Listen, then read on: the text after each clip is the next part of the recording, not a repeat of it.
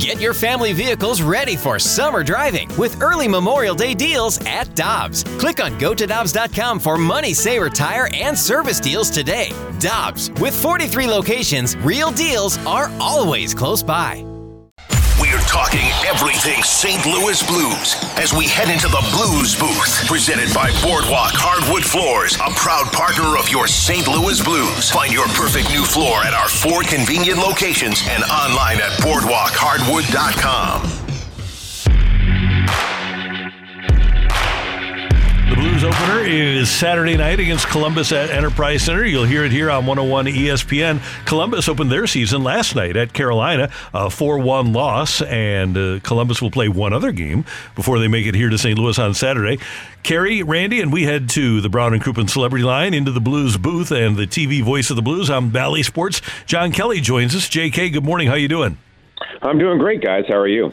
Everything's good, and I know that you watch tons of hockey. What was your game of choice last night? And Carrie and I were just talking about Colorado and that win over Chicago. Colorado is still really, really, really, really, really good. Yeah, they're really good, obviously. And, I watched the banner raising ceremony, and it was a cool thing. And, they won easily, quite honestly, even with their captain, Gabe Landeskog, who didn't play. We know they're a really good team and probably the favorites going in. I watched all of the Columbus game, by the way, and, one big note from that game, guys, was that Patrick Laine, who scored their only goal, got hurt in the game. It looked like he hurt his arm or elbow and left the game midway through. So his status is certainly up in the air. You look at Columbus's road trip to start the season, last night in Carolina, tomorrow night in Tampa Bay, and Saturday in St. Louis. You could argue that would be the hardest road trip for any team ever to start a season. I mean, those are 3 really tough road games, and, that's tough for Columbus, obviously, to lose Patrick Laine last night. Hey, John, watching all of this hockey and knowing that the Blues haven't started, are you chomping at the bit, ready to get the season started?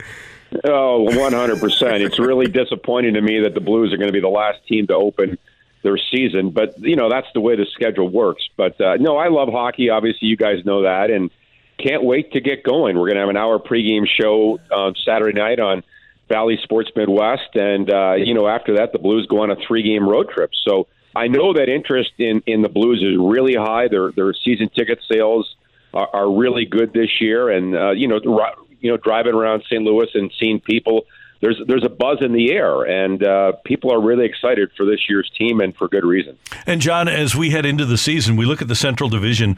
To me, there's a lot of question marks. Many times you have a pretty good idea of what you're going to get out of a division, but a new coach in Dallas, Minnesota has a new goalie, Arizona is up in the air, Winnipeg has a new coach, the Blackhawks, it looks like it's going to be a rough season in Chicago. It just seems there's like a lot of unknown in the NHL Central Division. Well, I think it's still a deep division, though, Randy. Mm-hmm. I agree with you, though. I think that there are a couple of things that are certain.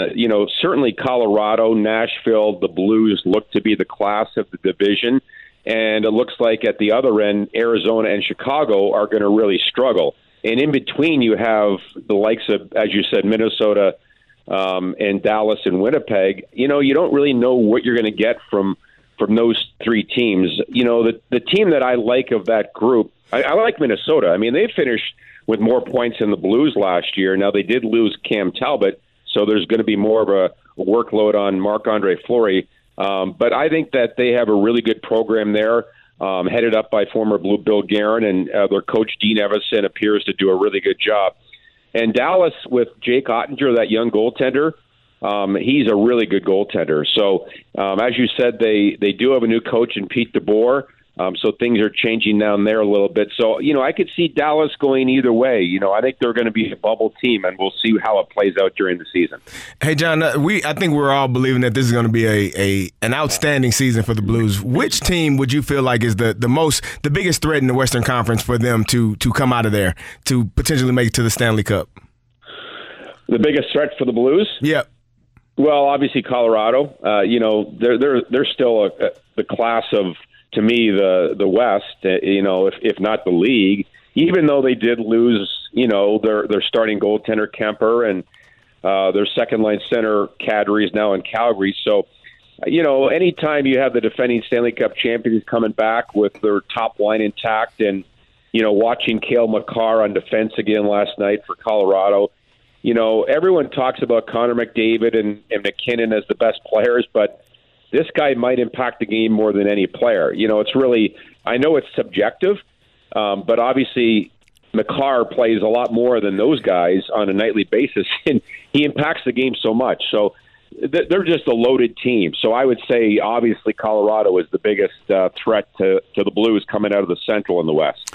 The TV voice of the Blues, John Kelly, with us on 101 ESPN. JK, Craig Berube was on with the Fastlane guys yesterday talking about the chemistry that Leddy and Parayko enjoy together. And we see the same thing with Krug and Falk, and they knew each other before both came here to St. Louis.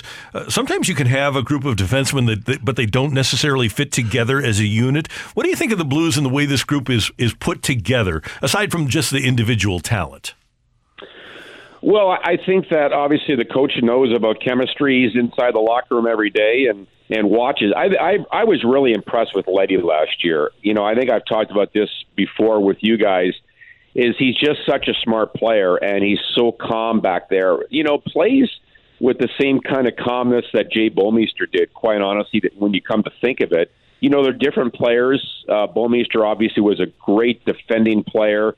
An excellent skater, great size, where Leddy's, uses his skating so well. So I think Parayko, you think about it, he came in 15-16 and had great success early on, and obviously a huge part of the Cup team, but he's still a fairly young player.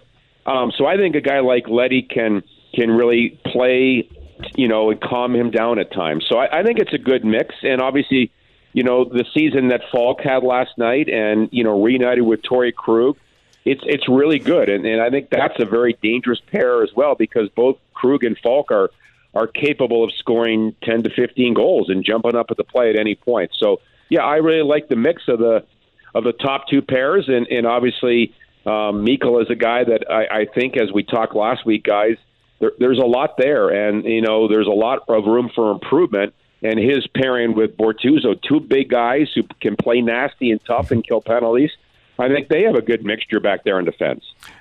John, I want to go back to your comment with the comp with Leddy and Bouwmeester, because one of the things that Berube said yesterday was that Leddy is so effortless, and he wasn't making this comp. He said he plays in what appears to be such an effortless manner. You'd think he could play all 60 minutes, which is what I said a lot when I watched Jay Bouwmeester play. And you talked about his skating and just the smoothness of his game. They share that too, don't they? An apparent effortlessness to play the game. Yeah, number one, they are both, and we're both great skaters. Mm-hmm. So, and I think going into last year's playoffs, I believe the Leddy had played in 115 playoff games before last year, and I think that was number one in the Blues. So, here's a guy that won a Stanley Cup with Chicago, had played in the Final Four twice with the Islanders, so he's very cool under pressure. So, again, I think that, his skating is so good, but also he's a really good passer. And, the Blues, to me, the last couple of years, they've transitioned a little bit into more of a rush team. And when you have a guy like Leddy back there and, really the top four defensemen as a group, they're all really good puck movers. So when you have that, it really feeds that transition game and certainly helps when you get the puck up to the skill guys like the Kyrous and the Shens and people like that. It certainly adds to the offense. Hey, JK, we had Panger on yesterday, and I told him that Niko Mikkola looks like he was about 6'8". He looks like the largest human being that I have ever seen on skates. And he told me Toropchenko is bigger and a little bit is taller and a little bit bigger. How close is Toropchenko to getting healthy, and what does he add to this offense when he comes back? Well, I read some comments today from Jeremy Rutherford, our friend. I guess he's going to be on later, that Berube said it's really up to the medical people, the trainers and the doctors. It's not really his call. So I did talk to Toropchenko about a week ago, and he's such a nice guy. He speaks really good English. But he's really excited and worked so hard. He stayed in St. Louis all summer, worked every day, wasn't expected back until December or so. So the fact that we're even talking about Toropchenko being a possibility here to begin the season is quite remarkable.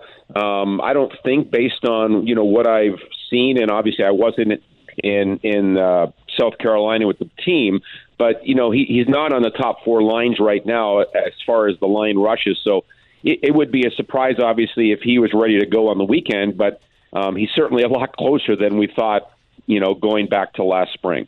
John Kelly, always great to have you with us. Thanks so much for the time. We'll be tuned in on Saturday night for the Blues and the Blue Jackets on Bally Sports, and we'll keep in mind that hour-long pregame show.